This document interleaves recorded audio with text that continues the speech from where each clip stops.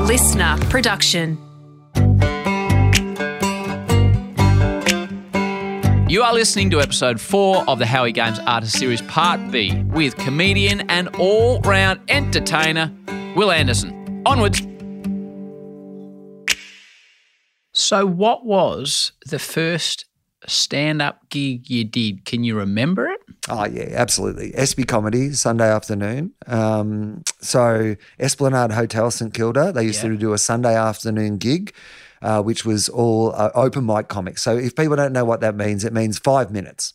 So you're doing 5 minutes, and they're mostly people who are doing somewhere between their first gig and they're probably their 20th or 30th gig. They might have a few people sprinkled in who've done more like 40 or 50. And what they would do is they'd have an experienced MC, and then they'd probably have 10 or 12 of these acts over the afternoon. It was from 3 o'clock in the afternoon, I reckon, until about 6:30 at night. And people would come in on a Sunday afternoon to the SB. It was only like $5 to get in or something like that. And they'd have essentially Sunday sessions. So they'd be great audiences. You know, some people drinking in the pub, they'd roll in the back, watch some comedy.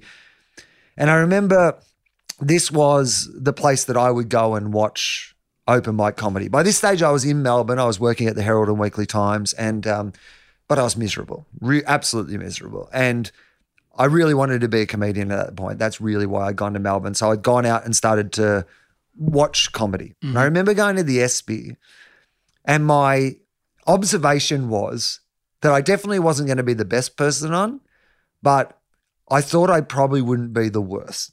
And often it's that inspires you more. Like, it's ridiculous to see Billy Connolly and say, I think I can do that. But it's not ridiculous to go to an open mic and see 3 or 4 people and go, oh, I reckon I'd be better than them. I might not be the best person on, but I reckon I'd be better than them. And so I went a few weeks in a row. I reckon it was 3 weeks in a row. And each week I thought I would have at least been 4th worst on. And in my mind... 4th worst on. In my mind, no one remembered 4th worst on, right? Like, maybe you remember the worst, maybe the second worst, but by 4th worst, you were just forgettable. And so that gave me the courage to do it. I had lowered the bar of entry to a point where I thought that I could step over it. So I signed up to the Trevor Hall was the guy who used to run the SB Comedy there, and I signed up with Trev and I got on a waiting list. And my first gig was hosted by Steve Bedwell, who some people might know. Steve Bedwell, a very famous Australian comedian at the time. And yeah, it went incredibly well, as a lot of people's first gigs do. It went well? I would say more often than not, people's first gigs go great. There is something about the momentum, the enthusiasm. I think comedy is at its best about authenticity. If you can be in that moment with that room, sometimes you can get a bigger laugh from just acknowledging what is going on. Like, I do these improv shows now where I walk out on stage in front of like 1,000 people, no plans at all. I'm just start talking and I just, I'm Steve Waugh. I'm not thinking about what shots to play. I'm just seeing where it goes and I'm playing shots. Or to put it more in your language, I'm surfing. I have all the skills of a great surfer, and now I'm just going to like read the waves and see what's out there and, go with it. I think you have those instincts in your first gig. There's something about when you don't know anything that connects with an audience. What then happens is you now have one survey full of information and you think you know everything, which is the biggest mistake you can make. As soon as you do it, you start to make assumptions about it. Hello, I am from Australia, and so I'm glad to be here so I can use water. Because in Australia, we're in the middle of a drought, which means we have to see ridiculous ads on the television all the time from the government. My favourite one, they say this on TV: if you're having a shower, shower with someone else. When have you ever had a shower with someone else and it's taken less time? Unless you're in prison. My other favourite actually says, if you're washing your car, make sure you do it over your plants. I can't do that. How the hell am I going to get my car in my attic? It's even when I'm trying new material. Often a joke will work the first time and then it'll take me another 10 times to get back to how well it worked the first time. Because the first time it came out, because I had no expectations. I wasn't going, here's the funny beat. And once that expectation's there, you literally phrase something in a way where you're like, I'm waiting for the laugh here. And it can change the audience's connection with the bit because they can see it working. So often I think that comedians go so much because you're so honest because you don't know what you're trying to hide yet. It's normally your second gig that goes terribly. And for me, that was absolutely the case. Okay, well, we'll get to that then because I want to talk about success and failure. You listen to the show, you know my kids. So you now get the Big Penguin who... Oh, good. This is good. Yeah, well... Sometimes these questions needed to be edited and redone, but this one he went off his own and he got it okay. So here you go, mate. Hey, Will, Big Penguin here. My dad thinks he's funny. He's not funny at all, but I really think you're funny. Do you ever get nervous when you're telling jokes in front of so many people? And if you do, how do you deal with the nerves? Good question, Penguin. That's what I would personally say. I think that size is not the issue. That would be the first thing I would say. In fact, the bigger the better in a lot of ways, up until a point. There is a point where people get too far away from you. I don't like to perform to more than 3,000 people in a room. What's the most you performed to? Probably 5,000 or 6,000. Okay. But I think that once you're getting to sort of my ideal size theatre is 1,000. The comedy theatre that I play in Melbourne, I love it because it still feels like a small room even though there's 1,000 people in the room. And to me, that feels like it's just me on stage telling jokes. 1,000 feels right. But you can get up to about 3,000 and still get an intimacy in the room. But then people are just too far away to connect with the show. But if you make half of 3,000 people laugh, that's 1,500 people laughing. If you make half of 30 people laugh, it's only 15 people laughing. So in some ways, the bigger the better. You get a bigger noise in the room. So it's not the size of the crowd. Do I still get nervous beforehand? Absolutely 100% not. I do not get nervous beforehand because as much as people want to know about your bad gigs, you don't get to the level that you've got to in my career by constantly having bad gigs. Of course, I still have bad gigs. Every comedian in the world, part of the joy of my job is you're trying to master something that is essentially unmasterable. Kelly Slater still gets dumped by waves. It doesn't always work out, Sometimes Alan Border makes a duck in his 100th test match, you know what I mean? Curtly Ambrose, bold, walked off. I was in tears. Yes, thanks, Will. Yorker again, and Alan Border in his 100th test match is yorked for a duck. So beforehand, no, I'm not nervous because the weight of evidence that I have is that this will go well. If I prepare properly, if I'm ready to go, this will go well. But are there moments within shows where you drop that joke that normally, say, is 5 minutes in and normally gets a round of applause and that's sort of your tester joke of where you can pitch the rest of the show? If it, say, got an underwhelming and you're just like, ooh, I've got a lot of worse jokes than that one in the show, there are moments then within it where you suddenly, the nerves can kick in and you're like, well, how do I readjust? Something has gone wrong here. Somebody's heckling. There's movement in the room. I've missed a joke. Haven't set something up properly. I've said something that I shouldn't have said. All those things can make you nervous in the moment. I remember I was doing a show recently, this improv show, and I reckon I was 25 minutes in before just one of the jokes did not land. And I remember saying to the audience, half joking, I said, I just threw that one in so that you realize this was hard. Because up until that point, I almost made it look too easy. So it's Steve Smith playing the false shot every now and then. You just got to remember that I'm making it look very easy, but it is not easy. Warning, consuming this might make you go back to your hotel. Drink all the small bottles out of the minibar. Get in your underwear, grab the bottles and walk around your hotel going, I'm a giant.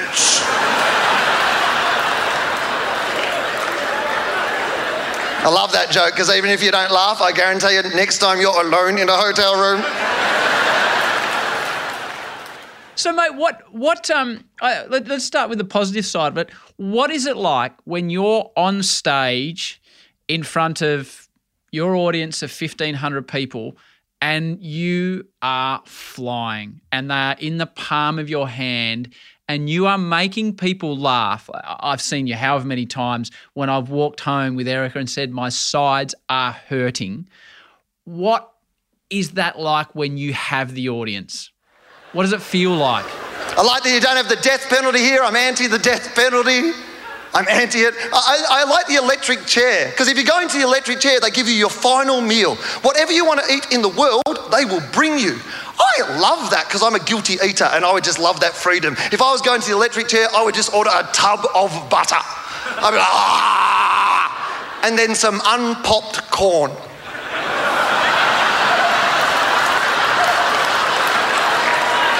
Just so when they flick the switch. It's horrible, but it smells like the movies. It's a really overpowering feeling when you first get it. When you have done it a lot, you aren't actually really concentrating on that as much. It becomes one of the things that are going on when you're on stage. But so much of it is about, it goes back to you. I think so much of what I am doing now when I'm on stage is me concentrating on what I'm doing for their benefit rather than concentrating on how they're reacting. I don't want to be one of those people who's constantly, changing how I am just based on them. I think that's how you first start. I always say with comedy, if you want to see what my show is, you have to come on the first night, because the first night is what I thought the show was going to be. And then every night after that, it becomes changed by the fact that I do it in front of audiences and this bit works and this doesn't work. And it becomes a collaboration with the audience, what the show is. So now when I'm on stage, you absolutely want a connection with the audience, but I'm in charge, they're not in charge. And I think there's a point where it flips between those two, where when they're in charge, that feeling from them can feel incredibly validating. Whereas if you flip to when you're in charge, you're like, no, it's my responsibility to get them to that feeling. So you're flying. You're a star in Australian comedy, TV, radio. And we're focusing on comedy, mate, or we'll be here for 6 hours if we start talking about producing television shows and doing breakfast radio, etc. But then, for whatever reason, you decide, we've had Scotty McLaughlin on the Howie Games sports podcast, dominated in the V8s, 3-time champion, probably could have won 10 and been the biggest fish in the big pond. He said, no, I'm going to go to America. I'm going to try and race a whole different car called IndyCar. And he's doing that now, and he has started back at square one. Why go to America and try – it's like me going to America and trying commentating their sport. It's going to take a long time to get accepted, probably more acceptable in your caper. But why, and what was it like when you – and where'd you go, and how does it get booked, and what happens when you walk into some little funny bar in the middle of Alaska and you have to roll out your gear? I'm fascinated by this, mate, your whole American experience. So it's my favourite part of my career and my life, without a doubt. Is it? Yeah, absolutely, 100%. I can say it without reservation, because I got to start again when I was already good. Like, the problem with starting the first time, there's a lot of joy and excitement and worry about whether it can happen, and all those things are absolutely brilliant. Once you get to the point where it is happening for you, some of those things that made it exciting in the first place go away. But the problem with starting out is, well, particularly in my case, was you're not that good, right? And you're trying to get better. But I got with America, I got an opportunity to start again in a place that, firstly, it is the home of stand-up comedy. Stand-up comedy as we know it, is really an American tradition, like very much incorporated now around the rest of the world. But it was the home of it. There is not a state in America, a city in America that doesn't have a comedy club. Often these comedy clubs are full regardless of the acts that come into town. And so that was certainly something that I benefited from. So basically I went to America and suddenly I was working a lot, because say you're running a club in Cleveland, you run this like 500-seat comedy club in Cleveland, and three weeks out of every 4 weeks, you get somebody who's off the radio or has a very popular podcast or, does television work. You might even get a really big star in for the week.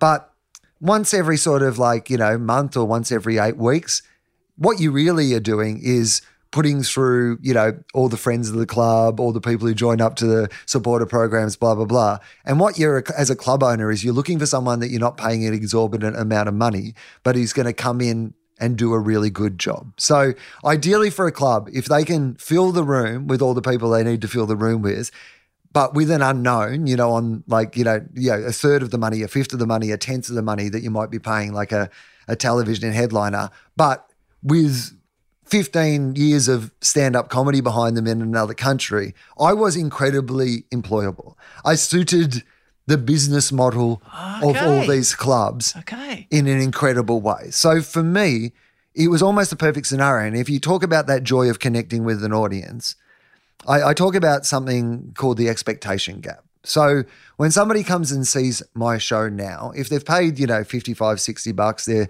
sitting in a theatre, they've got a babysitter, there's an expectation that you've invested that much of your time and your money, that this thing better be pretty bloody good, right? Yes. If this is not a 7 or 8 minimum out of 10 experience, then next time I'll be thinking about, somewhere else that I could get that experience. So even if my show is a 9 or a 10, it's only really slightly exceeded your already high expectations. I see. But I am rolling into these clubs where if you're the sort of person who's just going to see like the unknown headliner on a Friday night and there's 500 in a room, I reckon your expectation level for that performance is set at about a 5 or a 6. Yes.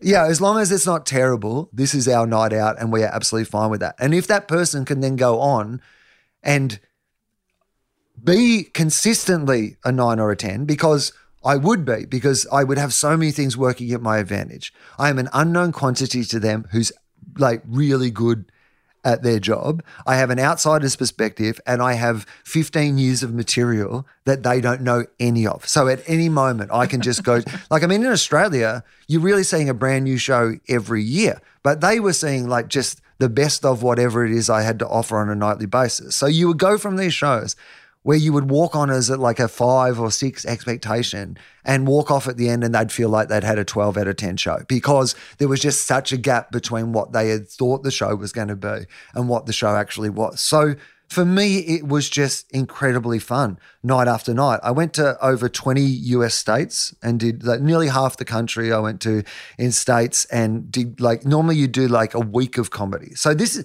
barely any of this is off anyone knowing who I am. If you went to comedy savvy cities. So say when I'm in Chicago playing, they have a huge comedy savvy scene there. So you might have 40 or 50 people a night who are there to see me. But if I go to Cleveland, you're playing 500 people a night and none of them are basically there to see you. They're just there because in Cleveland there's this awesome comedy club that's been running for 30 years that people just go out to regularly because they always have good comedy on there. And so those shows are the best shows you ever do in your life. It's as close to feeling like you do have superpowers because you are just, walking out that you're just going to be so much better than they're expecting.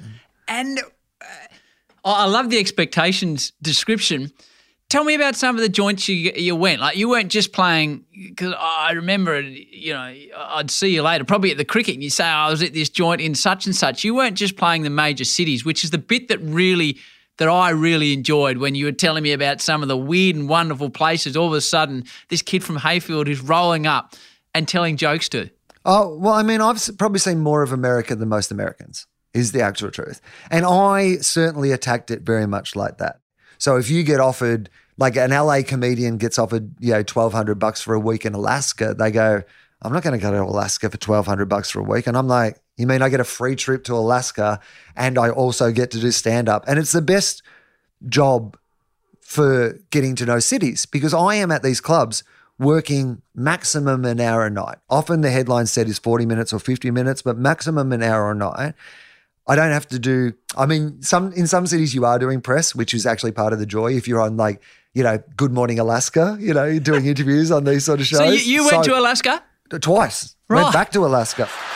I was in a place called Fairbanks, Alaska last year. Oh, yay. You know it? It's brilliant. It's the middle of nowhere, but then I drove to a log cabin to do a show in the middle of nowhere, in the middle of nowhere. It was this log cabin bar. There was 80 people at the gig. They were all old men with beards down to here who looked after the nuclear weapons, and they all just brought their guns to the gig. They just had their guns next to them at the gig. Oh my God, I have never tried harder. Yeah, I went once when it was only daylight for 1 hour a day. I did a week of shows in Alaska where it was minus 30 degrees. People are looking for a laugh at this stage, I guess. But incredible, these shows, because you do feel like you're in the Wild West. People drove 12 hours through, snow, like incredible snow to come to these shows. Everyone's still smoking inside because it's Alaska, and if you went outside to have a cigarette, you would be dead. So you're doing these shows inside that are massively full of people because they've got nothing else to do. Obviously, it's only daylight for 1 hour a day, and they come out to these shows and they drink and they smoke and they party, and you really do feel like you're at the end of the earth. It's an incredible experience. I love those. I mean, some of those gigs are some of the most fun shows. I remember doing one in Alaska at this bar that about every 5 minutes the audience would buy me a shot. And so I did an hour set and I would have done maybe 12, 14 shots during this set. And it was so much fun. Incredible. Particularly when, this is at Australia. I'm probably 5 or 6 years into hosting Gruen. It's the number one show on the network. You're a reasonably sort of well-known person. And then you're just, in Alaska on stage drinking shots, telling jokes, having fun. And it just felt incredible, to be honest. I loved it. Negativity, mate. We all get it. Anyone that has any profile anywhere in the world, especially in this country, when you are being heckled in a performance or when you get a bad review, which is a rarity for you, it must be said. How have you learnt to deal with it? Have you become better at taking negativity on board? Yeah, I got a great piece of advice from my friend Briggs, Adam Briggs. I'm sure people might know Briggs, the rapper, the comedian, the writer. He said, why would you take criticism from somebody that you wouldn't take advice from? And I think it's such a great way of looking at it. Why am I living? Would I ask this random person for advice on my act? Well, then why would I take their criticism on my act? But it took me a long way to get healthy around that, which is I'm like anybody. I have a broad picture understanding that there are a whole bunch of people who don't like me. And people are when you're a comedian in particular, people are very happy to tell you that they don't like you or they don't find you funny and those sort of things. Do they? They tell you to your face? Oh, yeah, all the time. I think because of the nature of the job, I think it is something that, you're literally doing a job where somebody could be in the audience and yell out that you're not funny. It doesn't happen at many of my shows anymore, but it is a thing that can happen, but it's certainly on the internet and these sort of things. But what I realized at a point was that, say for example, Wilosophy, just to use that, we'll use the comments on, the podcast on Wilosophy, right? If I go to the comments on Wilosophy, it's a 5-star iTunes podcast. People really like that show. I know that the majority of them are probably going to be really positive reviews of the show. But if I keep reading for long enough, there is going to be someone who does not like the show at all. So there's a couple of things now at play. So let's say that, and it's probably not even, it's probably 1 in 20, but let's say it's 1 in 10, just for the sake of this, right? So now I've got to think, what's my role in this? Because 1 in 10 on anything doesn't matter anyway. But I know if I read that, I will immediately ignore the 9 that said really positive things about it, and I'll concentrate on the 10th who said something negative about it. Now, in any survey, 9 out of 10 dentists recommend this toothpaste. Okay, I'll buy that toothpaste. 9 out of 10 people recognize. If you're doing something that these people like so much, of course, in doing that you're opening yourself up to the thing that they like about it might be the thing that that person absolutely does not like about it. The only reason I would see any of that is, in my head, I'm going, you know what? I want to go and see somebody say some nice things about me. The only reason I've got to the bad one is because I, in the first place, went down there for positive recognition. So I like to cut it off there. I'm like, what are you looking for in this experience? Because if you go there, this is eventually what will happen. So just don't go there. And it's taken me a very long time, and I would love to say that I am perfect on that. I am still not perfect on that, but any time that I do eventually get myself in one of those scenarios, I now have in my mind, you're only here because you started this out trying to look for something positive. So maybe it's about, being able to live without the positive stuff also enables you to live without the negative stuff. I like the 9 out of 10. You're right. 9 out of 10 is good. You now get the pickle who's asking questions along these lines. You've dealt with the penguin. Now you get the pickle. You ready? Hi, Will. Pickle here. I remember meeting you at Mum and Dad's wedding when my little brother ate 7 pieces of chocolate cake and he felt a bit sick afterwards. Anyway, what I want to know is what is the toughest gig you've ever had to do? And what do you do if people don't laugh at your jokes? Which is something we've sort of been discussing. What's the hardest one you've ever done? I'll tell you what the most disappointing one that I've ever done, the one that immediately comes to mind which is when I really just for a bunch of different reasons missed out on doing something that I really would have liked to do. I don't have a lot of regrets. Like there are things that I would have loved to be able to do that I haven't got to do, but I feel like with most of those, I gave them my best shot and I wasn't good enough, and I'm fine with that. But there is one instance where I don't think that I did give something my best shot and I am annoyed by it. So I was in America and I'd got an opportunity to audition to do stand-up on the Conan O'Brien show over there.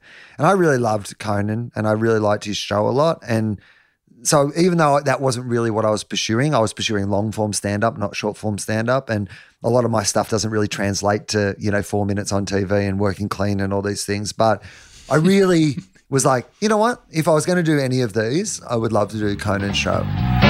From NBC Studios in New York, it's Late Night with Conan O'Brien. And I remember going to an audition and it was at the Improv, the famous Hollywood Improv in LA. And I was on first. So basically in this room, there was only about 30 people. They were all industry people, essentially. There was no actual audience in the room. And it was being hosted by a guy called Jimmy Pardo, who's an amazing American comedian, so good at crowd work, so good at just riffing on the spot. He does warm-up for Conan's shows and he's just amazing, Jimmy. And has a really cool podcast called Never Not Funny, which I've been a guest on. Absolutely love Jimmy. This is not Jimmy's fault, but it was kind of Jimmy's fault. And the only reason it was Jimmy's fault was that Jimmy was so good. So he's in a room with all these industry and he immediately starts riffing with them all about all these Hollywood insider industry jokes. So the audience feel like they're a good audience, but they haven't actually heard any jokes that aren't about the Hollywood insider industry. And insider crowds aren't particularly good crowds. So I'm first up on the night. And the minute I get up there, I go to take the microphone out of the microphone stand and it comes apart.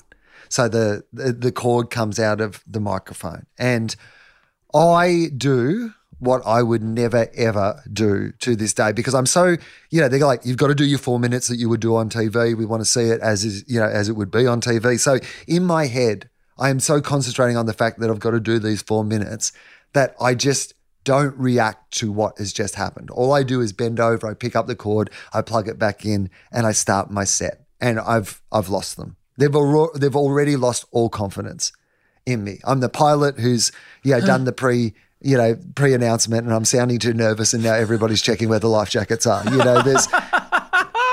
They've already made up their mind. In that Malcolm Gladwell Blink, they've got an impression of me, and the impression is that I am not in charge of this room. And part of it is because they've just come straight from somebody who could not be more in charge of the room. Like Jimmy had them in stitches talking about things that only they would know about. And then suddenly I've walked up there, from Australia, dropped the microphone, tried to start my set. Terrible.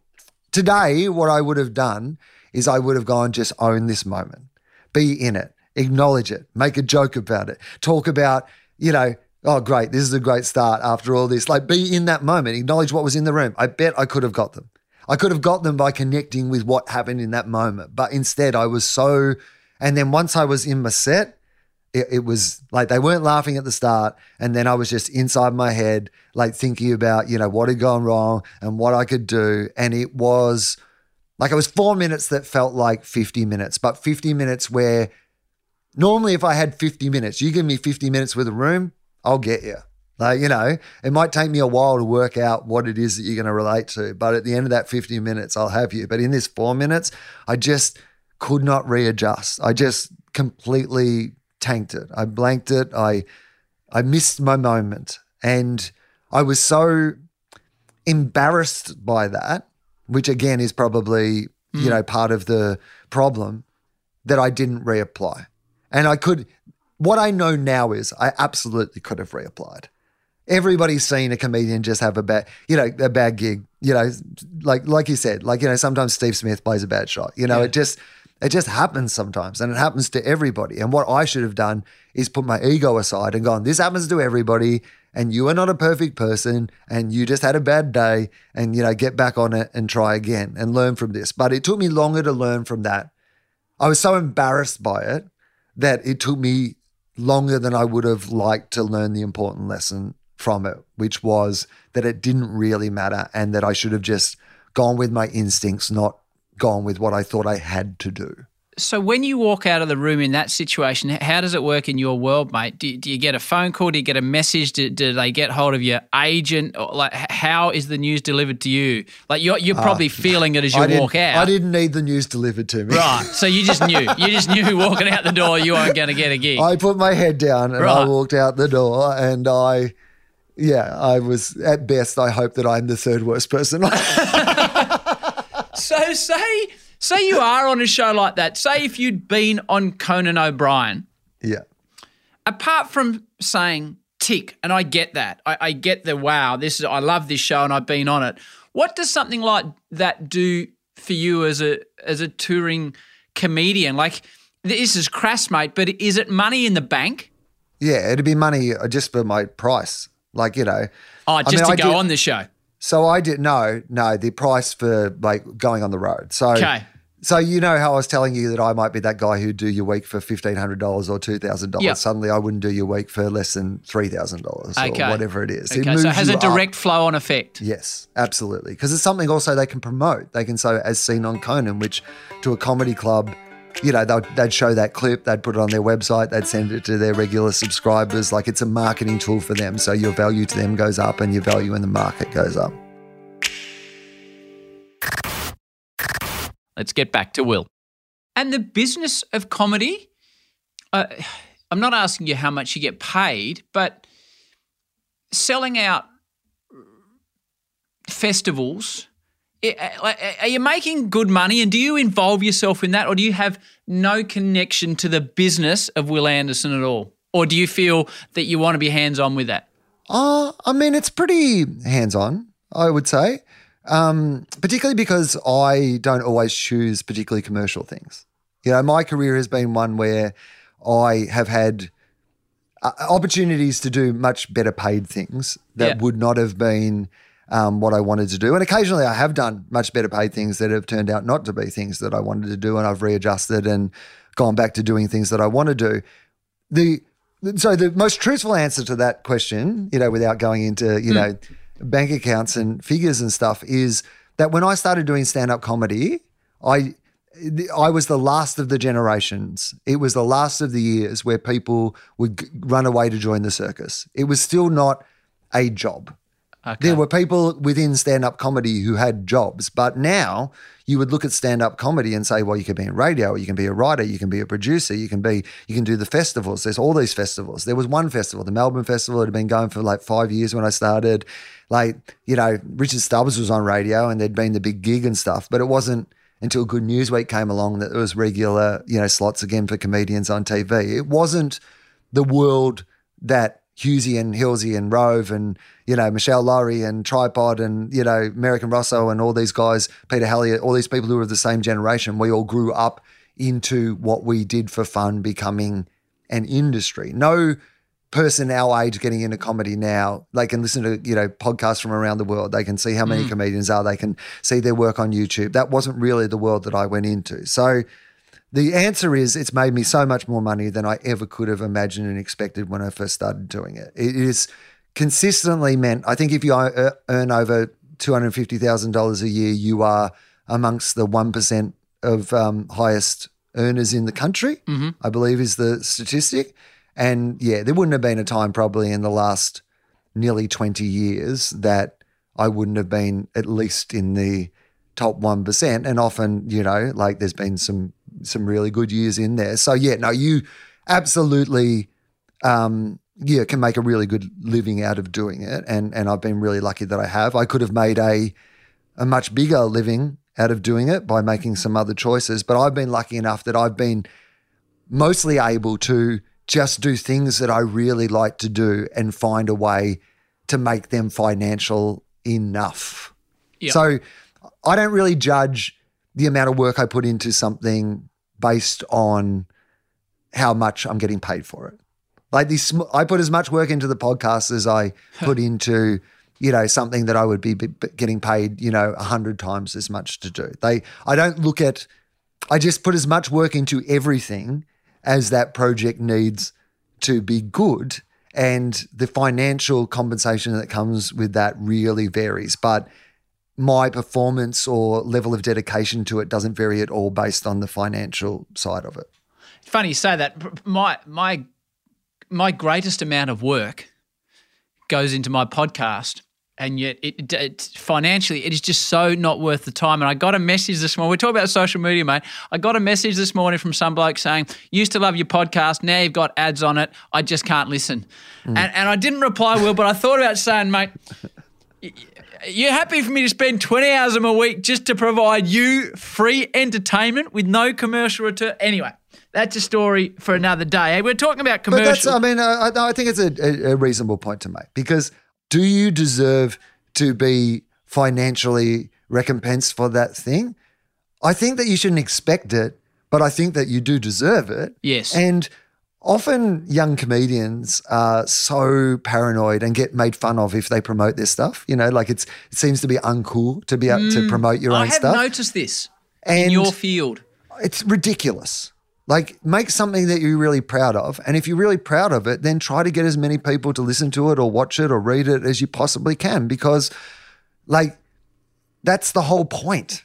The whole point is to try to make something really good and then get as many people as possible to see it, particularly if it's really good. Yeah. So I don't subscribe to that, and I certainly don't subscribe to the idea. I mean, like, again, like if you don't like the ads, there's a little skip thing on your phone or your podcast thing where you can just skip through the ads.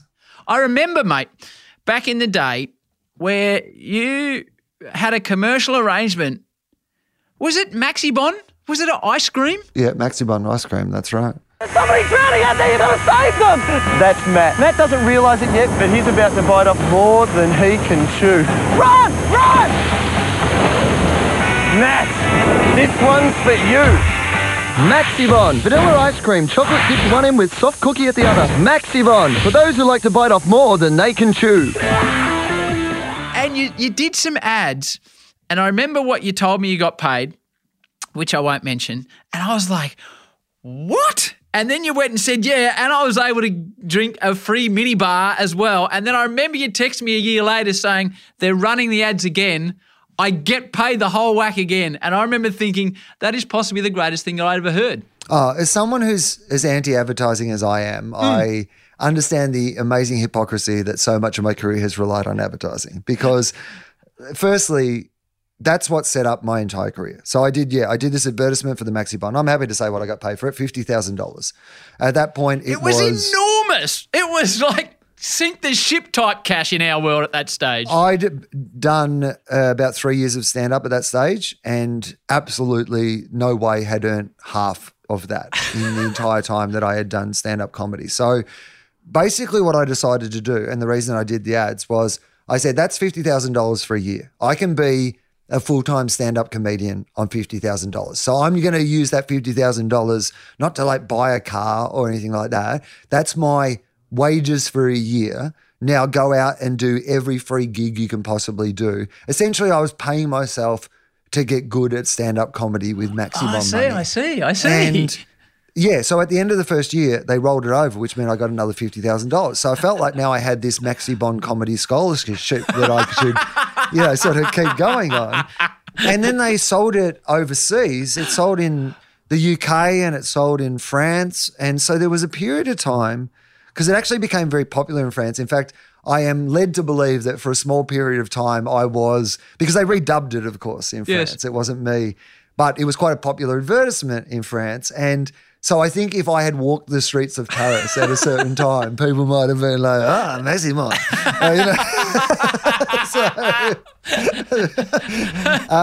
I once got booked, my agent got approached for a corporate gig in France and had to explain to them that it had been dubbed and I didn't speak French. So there was a period of time where I think probably I was making like $150,000, $200,000 a year on these rollovers of I did not know this. Of these Wow. ads, particularly because I was getting paid in pounds when it would translate. So yeah, the first few years of my career were very much financed by the money I got from the Maxi Bond. So I'd like to thank that chalk-coated ice confection, because I wasn't allowed to say chocolate or ice cream, because I don't think technically it's either of those things, but it was a chalk-coated ice confection. Thank you, Maxi Bond. Is the ad still, will I find it on YouTube or not? Well, there was a series of them. We played at least one of them on Gruen. So, of course, advertising, the other way it came into my life was I've done a show about advertising on the ABC for 13 years. And in one of the series, we found at least one of them and played it on the show. So, Mate, this next question because it's your life's work and passion, it could be a 4-hour answer. But you sit down and I need a new show for 2022. Now, I know back when we used to spend a lot more time together, this would be more last minute. You go, oh, geez, I've got to write my show. I haven't even started yet. What's the process? And then from what I can gather, you almost market test it in quite a scientific way when you go out to smaller audiences. So tell me, how do you write a comedy show? And then how do you know if it's going to work, and how do you test it, and how do you refine it? Big question, I know. The answer is I don't know to any of those things. I know that my attitude is whatever it needs, whatever it takes. Like, there is no set way. Every show comes out a little differently. Every show has different challenges. I did a show about being arrested on the way to Wagga Wagga, and the way that I wrote that show was there was aspects of that story that I knew I needed to tell because they had been funny, but I went to the Brunswick Picture House up near where I live in northern New South Wales, and I would go out on stage every night and I would let the audience ask me questions about it. I'd be just like, what are you interested in? And I'll just answer those questions, and sort of the funniest and most compelling things. If a question got asked a lot, I was like, oh, well, that's something the audience is really interested in. I'm going to have to kind of come up with a part of the show that answers that question. That wasn't necessarily a question that I would have put in the show, but that's probably an unusual circumstance. Most of the time, it comes from what I think is what I want to talk about, and then how will I find a funny and engaging way to talk about this. It's very much what I'm thinking about at the moment. Okay, so do your best to answer these questions in a short, sharpish manner. No. Just so we can. I just want to work through the process, mate. Yeah. When you are trying to write a show, does it obsess you? Is it with you all the time, or can you walk out and go for a walk and forget about it, or do you wake up in the middle of the night thinking that's what I need to do there? So people often say, and I almost said it earlier on in this interview, which was find something you love and you'll never work a day in your life. But I would never say that, because I think that is the exact opposite in some ways of what is actually true. Like, find something that you love and you'll never have a day off for the rest of your life is actually how that saying should go. So it's always with you. Obsessed. Okay. To the point where you have to often – I can just find myself drifting in conversations because I've started thinking about something else, or my mind has started unlocking something, or is playing something over my mind. I often, particularly if I am in the writing process, I have to, when I reemerge into polite society, really train myself to shut off the noise, because I am absolutely 100% thinking about it all the time. Which can't be an easy way to live. So I'm sure this is how long's a piece of string, but roughly over your average of 20 odd years of writing these shows, how much time are you sitting down to compile what is ostensibly your first draft? Well, as you said, it used to be much shorter. I used to say it was about 6 weeks. Like that I'd be developing stuff all year, but that there was 6 weeks where I would essentially do like a shortened preseason and like do so many gigs and sort of just like run into it. That's not how I do it now. I would say 6 months now is probably how long it takes of actual writing. Like, and sometimes when I say that, right, it's more about what I throw away. You know, in the old days, I had 6 weeks and I had a bucket that I had to fill up.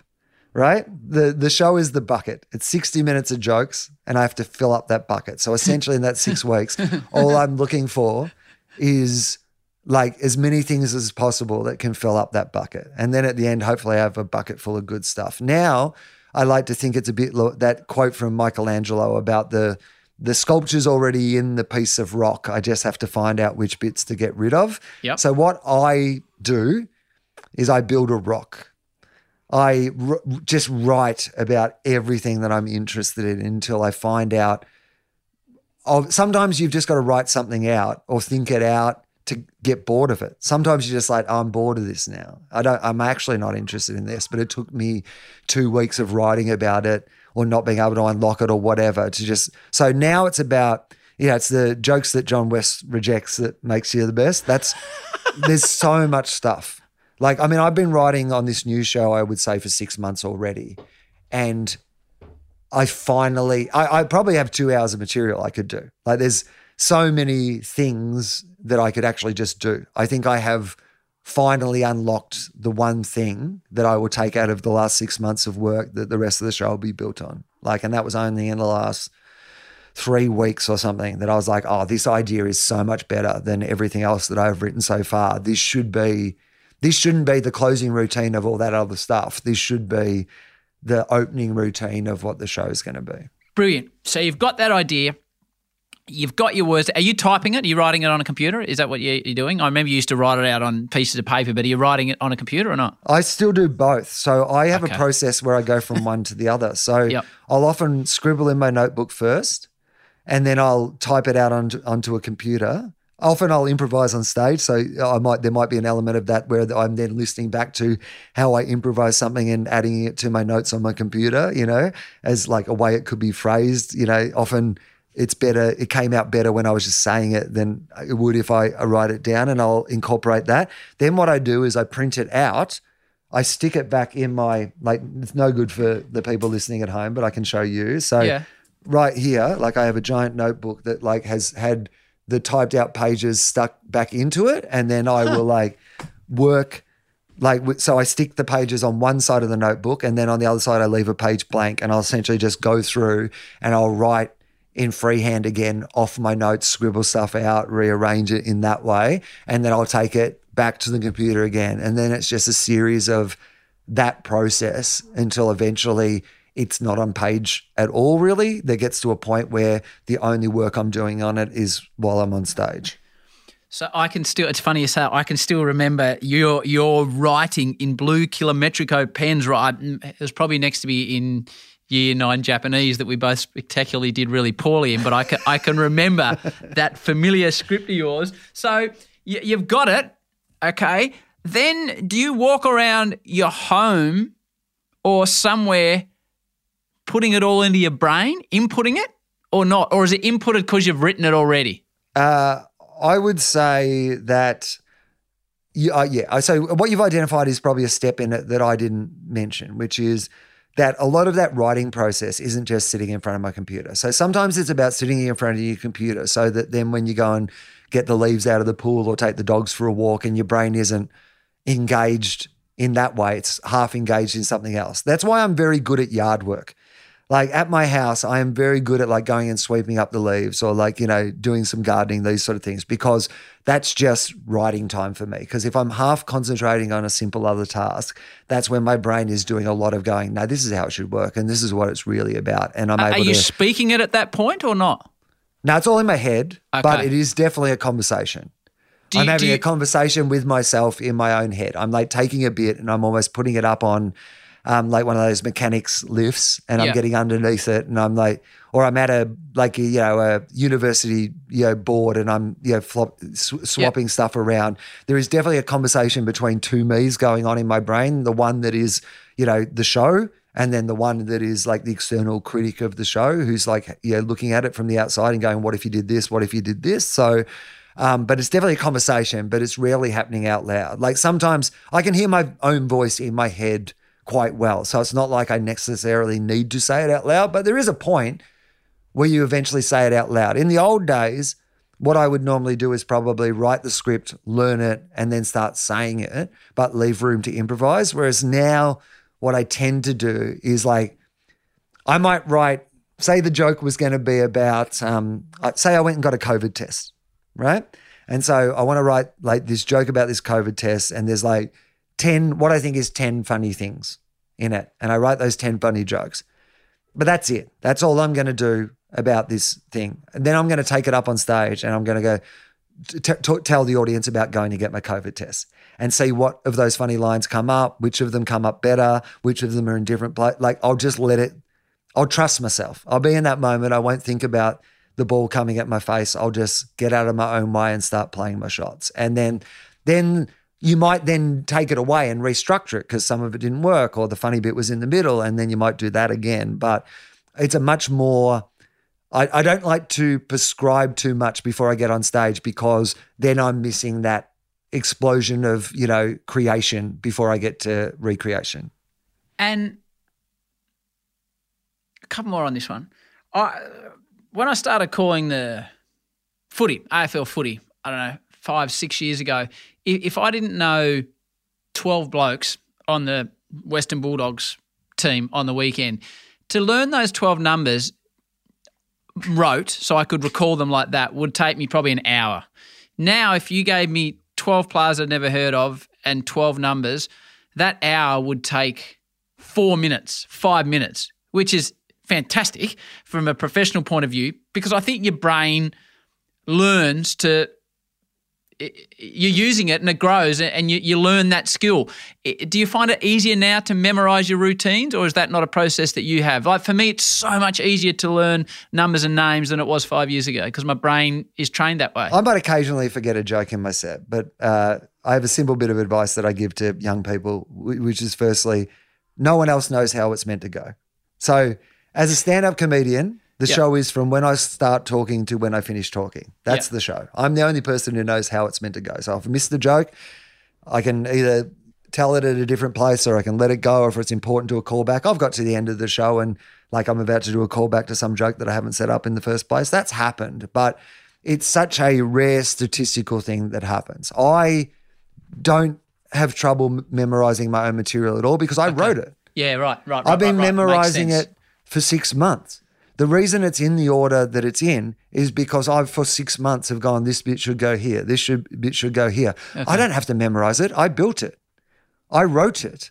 Like no one else knows how this is meant to go or why it's meant to go. But these days, I know why things are in the place they're in. They're not just in that place. Like, so I guess what people sometimes people, the thing that they are most amazed by about stand-up comedy, you'll have people come up and go, how do you remember it all? Like, that's the thing that amazes them. And it's like, that's the easiest bit of it, is remembering it all. The hard bit is putting all the bits in the right place in the first place. Because if I've done the work to put everything where it's meant to be, you don't have to remember it. It all makes sense.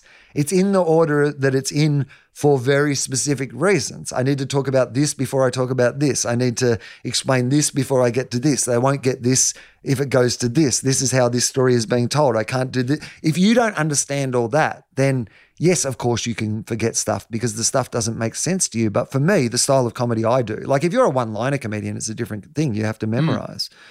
I don't think that my capacity to memorize stuff is good at all. Like, I mean, if I'm doing a script for Gruen, for example, like, you know, I would be lost without an auto cue, like for the spine of the show. And it's a small percentage of the amount of words that would be in one of my stand-up shows. But no, I think only for my stand-up am I good at remembering it. I don't think that I have a specifically good memory for those things. What's more important, content or delivery? Both. Like both is the answer. I mean, for some people, one more than the other. For me, about the same, I'd say. I think I'm a pretty competent writer, and I think that I'm a pretty competent performer, but I'm not really great at either of them. Like I am, I don't have, my voice is shouty, it's high pitched, it's not particularly, I say, a lot and and and I swear and, like speaking in unusual speech patterns. I can't do voices. I can't play a musical instrument, so I'm not a natural performer in that sense. And I am a good writer. I'm a good writer for myself, but I've never, I'm not the most brilliant comedy writer in the entire world either. It's like I write well for me. Yeah. Is probably it takes me back to why I wouldn't have been a good journalist and why I wouldn't be a good writer for another comedian and I wouldn't be a good comedian doing other people's jokes. I write well for me, and luckily, that works enough. And before I ask you the final question, the delivery process, you've taken me through how it all runs. Where is the joy in your job compared to the stress and pressure and anxiety in your job? Where's the fun bit come from? I mean, it's something that I've thought about a lot. And there was certainly a period of time a couple of years back where I really felt like I wasn't getting, that experience that I used to get from going on stage and performing in front of people. And I had to unlock why that was and where that, disconnect had come from. And I think it's just about, again, reprioritizing why it is that you do something. The reason that you do something in the first place. When I first started doing comedy, I loved showing off. I loved meeting girls. You love the fact that, people know who you are. Whereas, like, part of the reason I loved my 10 years in America was that I got to do the job that I loved with all the anonymity that I love.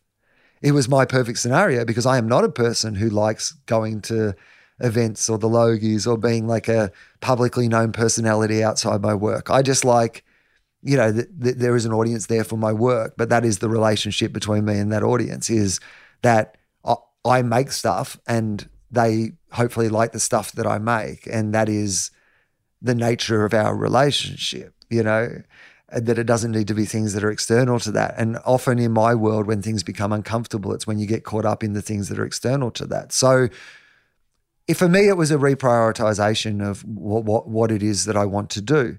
I asked this question on Philosophy Now, and I didn't ask it when you came on the show because it's a new one that I've added into the roster, but it's based on the only inspirational phrase that I have, that I really subscribe to. I have a little piece of metal on my desk, and inscribed into it, it says, "What would you attempt if you knew you could not fail?"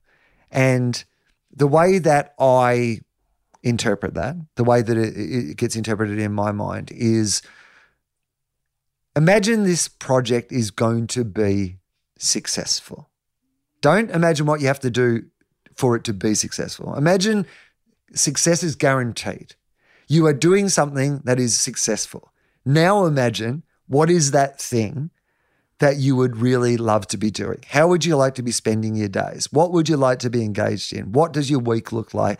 What is the, performance of that thing? What is that project about? What other people does it involve? Like, what's the question at the heart of it that you're trying to answer? Like, so I think I've re-engaged with that, not just through asking it on Philosophy, but that is probably a place that I needed to come back to, which was, I'd been involved doing a few projects that I'd been perfectly competent at, but just didn't feel like they were answering big questions for me. I love the explanation. I love the in-depth of it. And I love the Philosophy question. As you were talking, I'm thinking, if I couldn't fail, what would I do? It's a fascinating what would you question. do? Can you answer that question? Yeah, but it's probably nothing to do with what I'm doing now, though. Well, that's okay. That's part of it. If I couldn't fail, I'd front a band as a singer and a guitarist. What style of band? Just a rock and roll band, and just have a combi van and just cruise around and play at the Brunswick Heads Hotel or the Pacific Hotel or the Rookery Nook and just create songs. I think that would be super cool, but I can't do that. That was me in America. That was that life, you know? Getting on the plane at 5 o'clock in the morning to go to some new city to spend a week walking around the streets and doing some shows at night. I'm a pretty minor chance of this actually happening due to my talent levels. Hey, final question for you on the show, and it will be the same as the sports podcast, mate. For all the youngsters out there listening who want to achieve something in their field, they want to achieve somewhere near the level of success you've had in the artistic field, which is quite extraordinary, to be honest, mate. If you could distill what you've learned and give them a piece of advice, what would it be? Firstly, I mean, okay, two things. I'm going to say two if that's all right. Of course. Don't be afraid to fail. Failure is such an important part of the process. And the thing that will stop you from being able to realize your full talent in whatever you do is a fear of failure. If you are not willing to experiment enough to make a mistake, you'll always play it too safe to be successful. By thinking that you can appeal to everyone, that you'll never appeal to anyone. It's handcuffs. So please embrace failure as part of the process, an important part of the process. But the other one is, and I think that you and I sitting here, if we took everything else out, right? Like Howie Games and Willosophy are just two of the, bigger interview podcasts, in Australia at the very least, right? Mm-hmm. We're just two kids who sat together in, Year 11 chemistry where the teacher didn't even know what my name was, referred to me as Mr. Howard's friend for an entire year. So we weren't born under a star. I'm from Andersons Road, Denison. My dad's a dairy farmer. There's 250 people where I'm from, You're from a really tiny place. Like Max Barry, who we went to school with, who's an international author, is from a really tiny little place. Yes.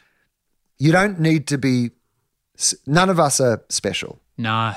No one – none of us are special people. No, none of us were born under a star. None of us, we've all had our share of luck and opportunity and privilege and all those sort of things, and there are a myriad of obstacles in the way of other people that weren't in the way of us as we pursued the careers that we wanted to do. At least we could see it, when we looked at TV and saw sports commentators or comedians or, even authors, they were white men. They looked like us. If you're not that, there is a whole range of other things. I think it's really important, if you can see it, you can be it. And the more that we can offer opportunities for a whole range of people to be in those roles, the more we're going to inspire a whole range of other people to be in those roles. But you don't need to be special. Just try. Just give it a go. If you what's the worst thing that can happen? It doesn't work and you just move on. It's fine. Failure is part of life and failure is part of the process. But yeah, you don't have to be special. And also you don't have to be the best. Don't not do something that you love to do just because you're not going to be the best at it. I think that we ruin so much these days, you look at high school sport and things like that, and it's all, these guys are going to play in the AFL. And if you're not the guy who makes it to the AFL, then your entire junior sport experience is an absolute failure. Junior sport should be about playing in a team and hanging out with your mates and getting to play a game that's fun. That's not a failure. What did you come out of it with? 8 friendships and a capacity to know my role in a team and work well with others? Well, yes. A+. Yes. You won in this situation. So, yeah, don't be held back by the idea that you need to be special to try to do something in life, because if you've made it to 2 hours into this podcast, the one thing you've proved is that neither of us are particularly special and it's gone fine. Mate, it's great advice. We are at the end. I wanted to have you on as the guest in the Artist Series 1 because we're good mates and I'm fascinated about what you do and I've never had the opportunity to sit down and ask you these questions. But 2, because I knew you would set whether you like it or not, you'll set the template of the way these would go moving forward, because I knew you would end up steering us in a direction rather than me about how this should work. And it's become a lot clearer to me as we've done it, the way to proceed with this.